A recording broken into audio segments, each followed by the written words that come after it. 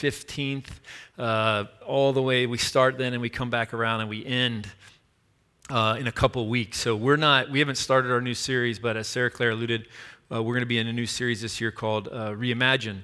But right now we're finishing out a series that's been all year called Rooted. And what does it mean to be rooted in your city, to be rooted in your own story, hence story group, to be rooted in the grace of God? What does it mean to really plant yourself and grow roots deep into those things? And as we've come to the end of the summer, rooted in leadership has been our theme this month. To be rooted in leadership and the idea of leadership development.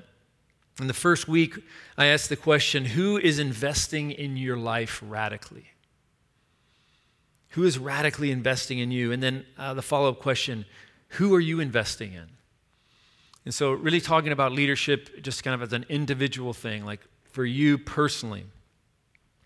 But the second week, we started talking about what does leading look like together? What does it look like to lead together as a community? As a body, and we're going to keep talking about that tonight. And then last week I talked about church being a ground for leadership development, and that church is really a lot like physical therapy to move us to health and to mature leadership. And as you think about that image of physical therapy, kind of continuing that idea tonight, what are some of the issues? That's what we're focusing on tonight. That we need to be aware of when looking at leadership, when talking about leadership, when thinking about ourselves being leaders, when we are following people in leadership. What are some of the things that we need to be aware of? Because there can be an undercurrent on the road to leadership. There can be undercurrents, and by undercurrent I mean things below the surface that you can't really see. You see the top of the water, but you can't really see these things below the water that really you need to be aware of. These things that can be hidden from sight. And they're not just in us, but they can be in others that we're following. Examples of these, like the desire to gain power, to control people. We'll talk about that in the context of codependency. Maybe that's a word you've heard before. Or glory for yourself so that you can feel better about yourself. This is really kind of the what's behind narcissism. And avoidance. Avoidance. Instead of having hard conversations, instead of, as we say in therapy a lot of times, leaning into something, just avoiding it altogether. And I've been around long enough to see these things, not just in the church, in leadership in the church, but also in myself. To see these things, and when we see them, what do we do with them? What does the path to healthy leadership look like? And our scripture today leads us further down that road. And I'll give you the outline for tonight. And point one is we're going to be talking about being used and using versus taking ownership and loving with boundaries. Being used and using versus taking ownership and loving with boundaries. The second part is narcissism versus a whole present person. Narcissism versus a whole present person. And then thirdly, avoidance versus hard conversations. Avoidance versus hard conversations. Yesterday, from 9:30 to 1:30, we had our first ever new elder training at Kent and Megan's house. And I shared briefly there about my experience with elders as I became a Christian young in my life and began to attend church, that a lot of the time the elders in the churches that I attended were often distant figures. They were not people that I felt really close to, but they were people who were kind of distant. And they were often very successful financially. And because of their success financially, they were catapulted up to leadership positions. Why? To elder positions, to the boardroom, if you will, because they were going to give money. And this was a theme that I saw a lot in churches, is that these people who were successfully financially successful financially were given these roles as leadership. And what pastors didn't realize, a lot of the ones that I served, was the price that you pay for that. The price that you pay for that. And in this country in particular, elders often operate like a distant advisory board. And our hope here at Providencia is actually to raise up shepherding elders. What I mean is not elders that are like business people, but elders that are shepherds, that actually know you, that are actually connected with you, that know your story, that know about your life, that have spent time with you, that have laughed with you, that have wept with you. And as we dive into that, or as we dove into that with our elders on Saturday morning, we also talked about how for our elders, they are not the only ones called to this. But we actually see each of you here in this space as being called to the role of shepherd. I've used the word priest in the past, and that the priesthood of all believers, but for some people, that word priest might be a little bit like triggering. Maybe you come from a background where that was not a healthy word, or maybe from things you've seen in the media, that word carries a lot of baggage with it.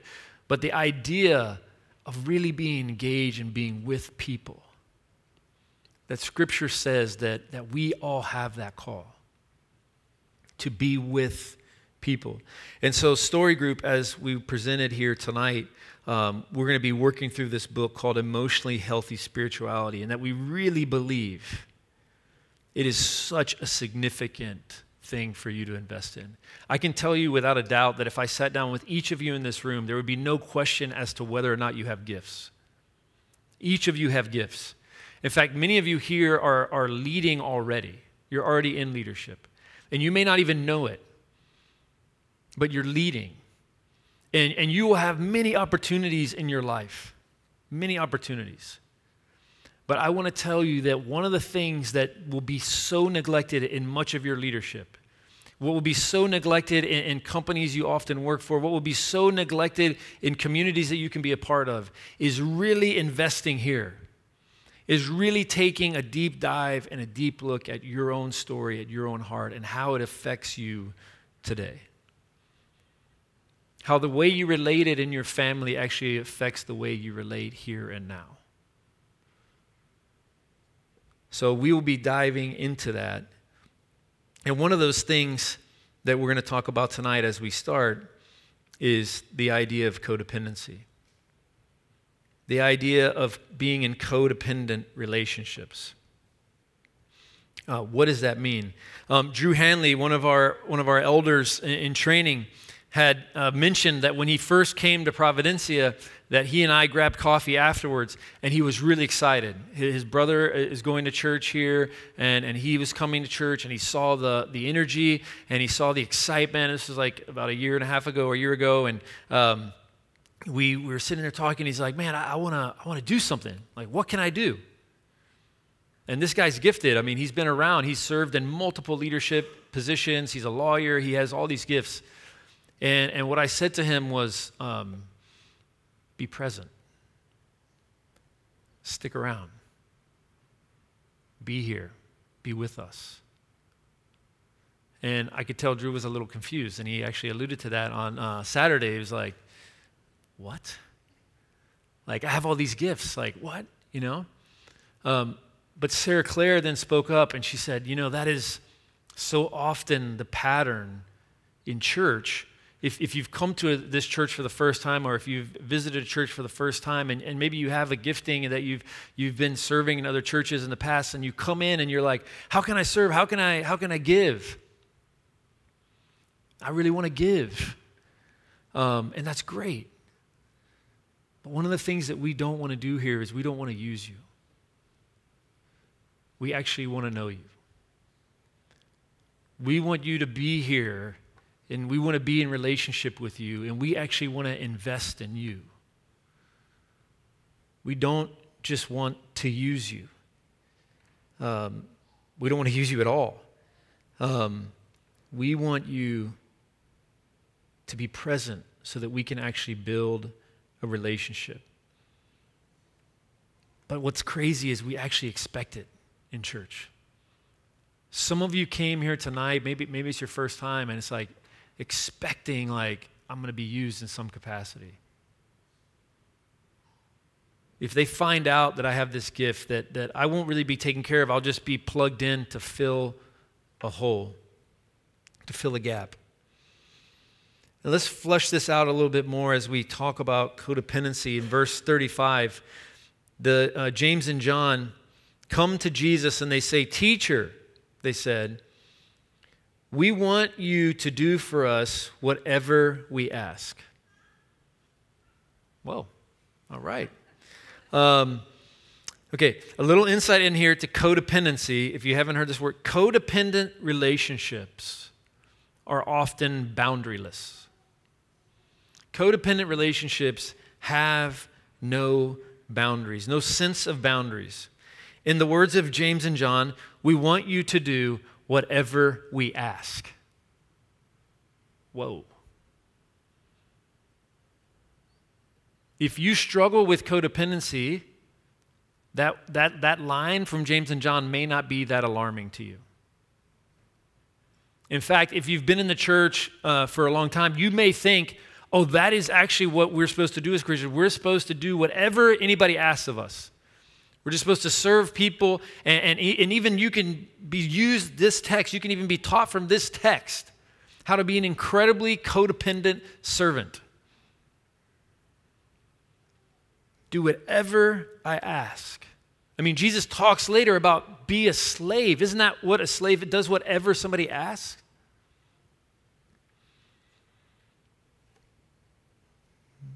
Boundarylessness. And what you might not see here, kind of embedded in this, is this idea of, or what? James and John say to Jesus, do whatever I ask. Do whatever we ask. We want you to do whatever we ask. But or what? What's going to be the consequence if I don't do what it is you want me to do?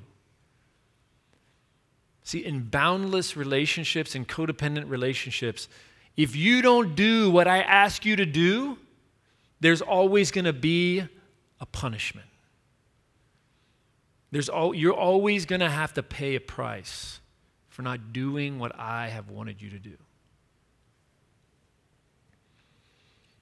Verse 36, Jesus is curious, however. Jesus is connected to himself, and he can tread into these deep waters. And he asks the question, okay, what do you want from me?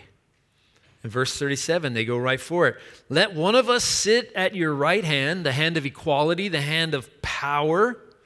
Like I have equal power with Jesus, and the other at your left in your glory.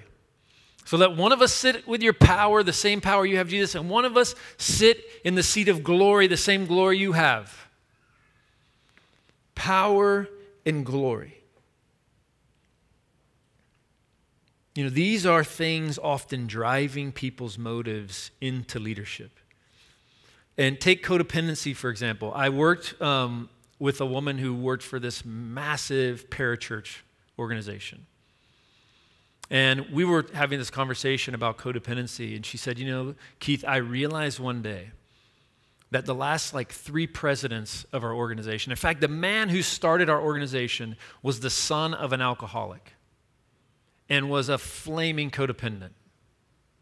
And here's what happens for people often who've developed codependencies, patterns of relating, is you've grown up in a house where you have, instead of being the child, you have been the parent. So if you had a family member who was an alcoholic or a family member who was a workaholic, what you end up doing as a child is to survive, you have to learn to tend to the parent who's an addict in such a way that you hope at some level you can have some form of connection with them. So you have to work super, super hard. You have to be attuned really, really hard to who they are to try to work to get them to connect with you. And at the root of codependency is not about this selfless service. At the root of codependency, what really has happened to somebody who exists in codependent relationships is part of my story. What happens to somebody who exists in codependent relationships is they do not have a sense of self. Instead of being able to be a child and grow up and have my needs cared for or have your needs cared for by your parents, you had to learn how to care for yourself by trying to care for a parent, hoping they would care for you. And so instead of having a sense of self and what your needs are, your antenna is dialed in to the needs of others at all times. So you can only feel good about yourself if the person who you're dialed into is feeling good. And that's why there's no boundaries. Because you have to do whatever it takes to make that person feel good. But Jesus has boundaries. And Jesus lets them know his boundaries. He says, you know what? You actually are going to drink the cup of suffering that I drink, and you are going to go through the baptism of fire that I'm going to go through. You are going to experience great suffering. But those seats, they're not for me to give. I cannot give you those seats. That's a huge fear of a codependent, to disappoint the people that they're trying to please. But Jesus has no problem disappointing. And it not only shows his boundary that he has with them, it also shows his boundary that he has in the Trinity.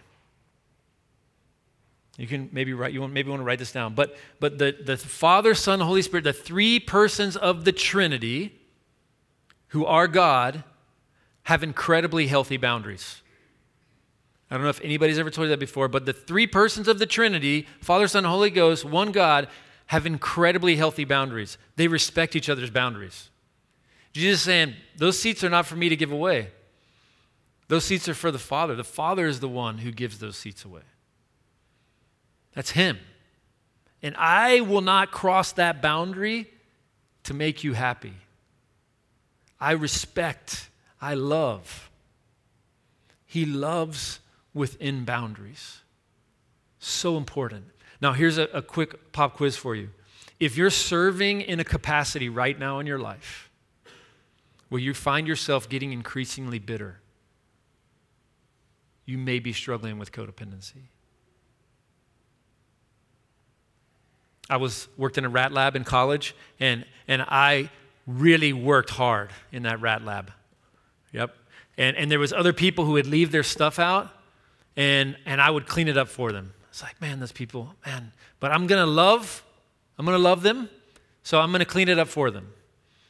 And the first day I did it, the second day I did it, the third day I did it. Man, you do that for a semester, you want to murder those people at the end of it. But you keep telling yourself, oh, I'm doing it for Jesus. I'm loving these people. I went to a Christian college, you know. If you're serving in a capacity right now where you find yourself becoming bitter, you may be struggling deeply with codependencies. Are there people in your life right now that you're trying to control? Are there relationships that you're in right now that you are trying to control? Meaning, if I do this and that, then maybe they'll be like this, they'll be happy, or they'll do this for me. Instead of open-handedness like this. If there are people you're like, yes, I'm trying to control this person or this, then you may be struggling with codependency. Pay attention. Pay attention. Are there places where you find yourself crossing boundaries that you didn't want to cross? I talk to so many people in dating relationships, and this is like one of the number one things, especially when it comes to physical things, like crossing boundaries. It's like, oh man, a part of my own story in my own life, crossing boundaries, and I was like, oh man, I didn't want to cross that boundary. You may be struggling with codependency.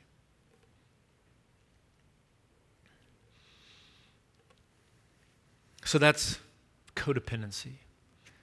Interdependency. Developing deep sense of self, of who you are. And that takes time. It takes time to understand who you are. But I'll give you a little hint, a little cheat here, Cliff Notes. Begin to discover what your needs were as a child that were not taken care of. And it will lead you to understanding at a deeper level who you really are. Jesus goes there at the end of this text, and we'll go there as well. So we talked about yesterday in our elder meeting about investing in wholeness. Investing in wholeness, meaning being able to find a place where we can bring all of who we are. And it's actually a part of our history in our church that we, if you go back in the history of Christianity, you will see these deep, deep writers, the desert fathers, desert mothers, who are wanting to engage in your story in deep ways, in actually entering into things that are like mysterious. But here in our culture in the U.S., there are things that have begun to develop, things that have been neglected here, that now have caused things to rise up that are like diseases in the church. And one of those is narcissism. Narcissistic leadership is not only on display in Washington, D.C. And don't think for a second that the president of the United States right now is the first narcissistic leader we've had in D.C. I went to D.C. 20 years ago, and I saw narcissism everywhere. I didn't know what it was at the time. But there's narcissism throughout the culture. It's throughout our culture. What is it? What is narcissism? Similar to being used in codependent relationships, because that's what happens. We use each other instead of really loving each other.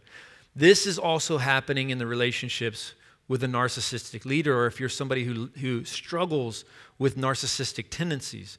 Narcissistic leaders give off this aura of incredible self-confidence. Incredible self-confidence. They are so confident. And if you are someone who doesn't feel confident, if you are someone who feels like there's holes in who you are, that you don't feel complete, when you are listening to a narcissistic pastor, you will kind of feel like just warm and tingly. Because they, in a way, fill up those holes for you. They make you kind of euthanize, like kind of numb to the holes for a second.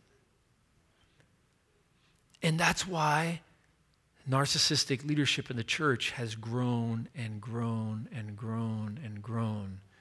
And it's at such crazy levels right now. It's actually scary how massive it has become. And some of you have read, I'm sure, about some of the stories in the news about these leaders taking massive falls and then within a year starting a church again. Like 3 or 4 affairs, and then they're starting a church again. It's like, that was quick. Wow. The road to repentance is a year long. Wow.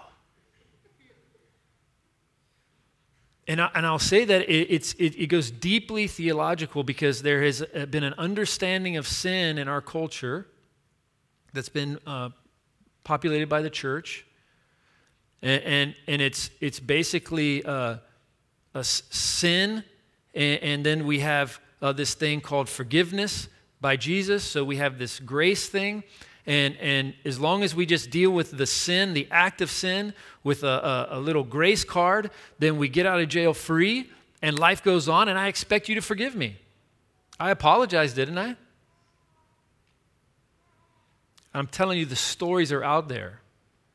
They're out there. And it's wild. Jesus is inviting this community of leaders.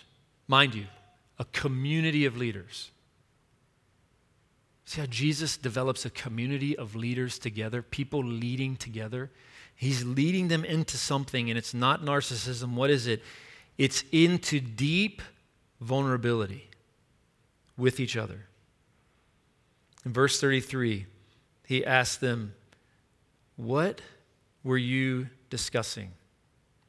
And they kept silent. They were arguing about who was the greatest. If the disciples would have been extreme narcissists, because this actually can happen, if you really want to find out if somebody is narcissistic, if you have an assumption that they are, you can just ask a narcissist if they're narcissistic, and most of them will say yes. They don't care. They really don't care. Because they don't connect to their shame. They're shameless. They don't connect to their shame. So, see, behind this high level of self-confidence is actually an incredibly fragile ego, an incredibly low self-esteem. The self-confidence is a mask. I need you to admire me, so I'm presenting this self-confidence because at the deepest levels, I can't even admire myself. In verse 35, Jesus calls them together. He calls the community of leaders together.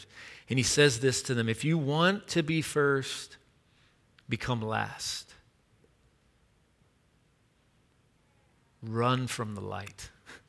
Run from the spotlight. I have two on me right now. Run from the spotlight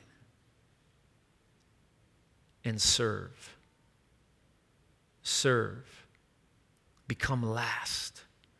And then he takes a child, probably an infant, in his arms, and he says, whoever receives a child in my name receives me. And whoever receives me receives not just me, but him who sent me. See, Jesus is saying, whoever receives the vulnerable into their arms, guess what this requires, guys? To really receive the vulnerable into your arms, you have to be living into vulnerability.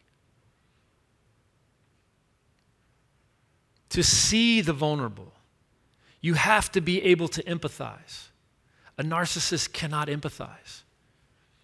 A tall tale sign, if you're sitting down with a narcissist to have coffee, you're going to end up talking about them the majority of the time. They're going to have a really hard time listening to you. And don't get me wrong, when they're talking, it may like razzle dazzle you, like, oh man, wow, you have it all together. I want to be you. But they will rarely listen to you, much less empathize. And Jesus is saying, if you want to be a part of this community, if you want to be a part of this leadership, you must walk in vulnerability. Vulnerability is not a place where you feel like you are in control. Vulnerability is a place where you relinquish control. Vulnerability is not a place where you are seeking someone else's admiration to make you whole. Vulnerability is a place in which you go in and you actually seek and find the places where you don't feel whole.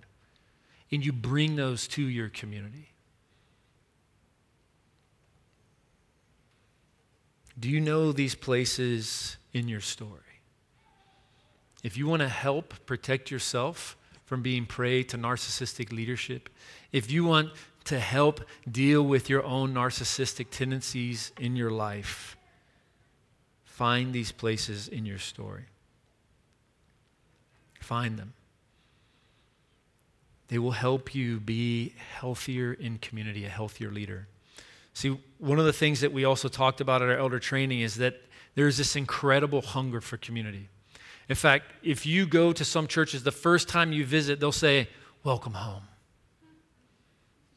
Welcome home. We've been waiting for you. And you're like, awesome, cool.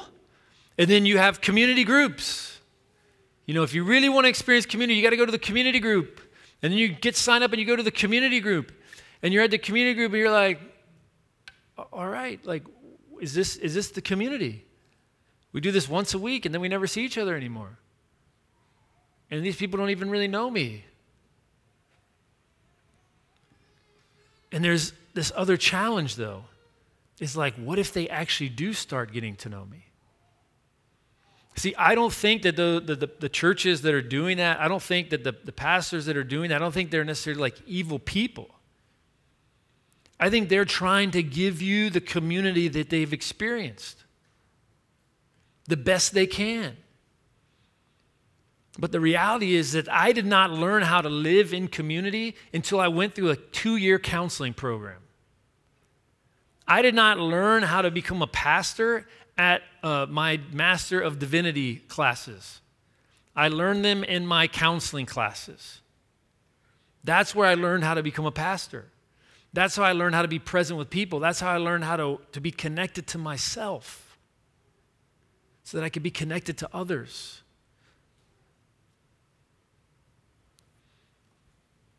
We have this hunger for community, but the church is lacking the tools to equip us to how to be in it. Because part of the tools that we need is how do we have hard conversations. When I was in that counseling program, I was sitting with my female supervisor. You've heard me talk about her before. Her name is Monica Tappender. She said, Keith, tell me about your Christian faith. And I told her about it, and it was like a beach in Jamaica. And there was reggae music playing, and it was amazing. And I loved it. And she said, Keith, that doesn't sound like Christianity. That sounds like escapism. It's like a place where you just get to escape all your problems. Like, is that what you read in the Bible? And I'm like, well, the summer camp I was at where I became a Christian was at the beach. And that we played volleyball and we ate ice cream and we sang these songs, and it was like, we're never going to leave and we're always going to be friends. Like, it was like amazing. She was like, Keith, that was summer camp. I haven't read about those in the Bible. Christianity, real Christianity, is about learning to suffer well.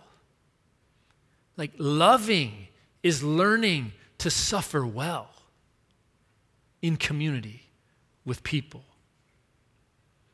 Learning to suffer well with people in community. And sometimes that means having hard conversations and not avoiding conversations that need to be had. And let me tell you, when you first start trying to have those conversations, my God, it is so messy.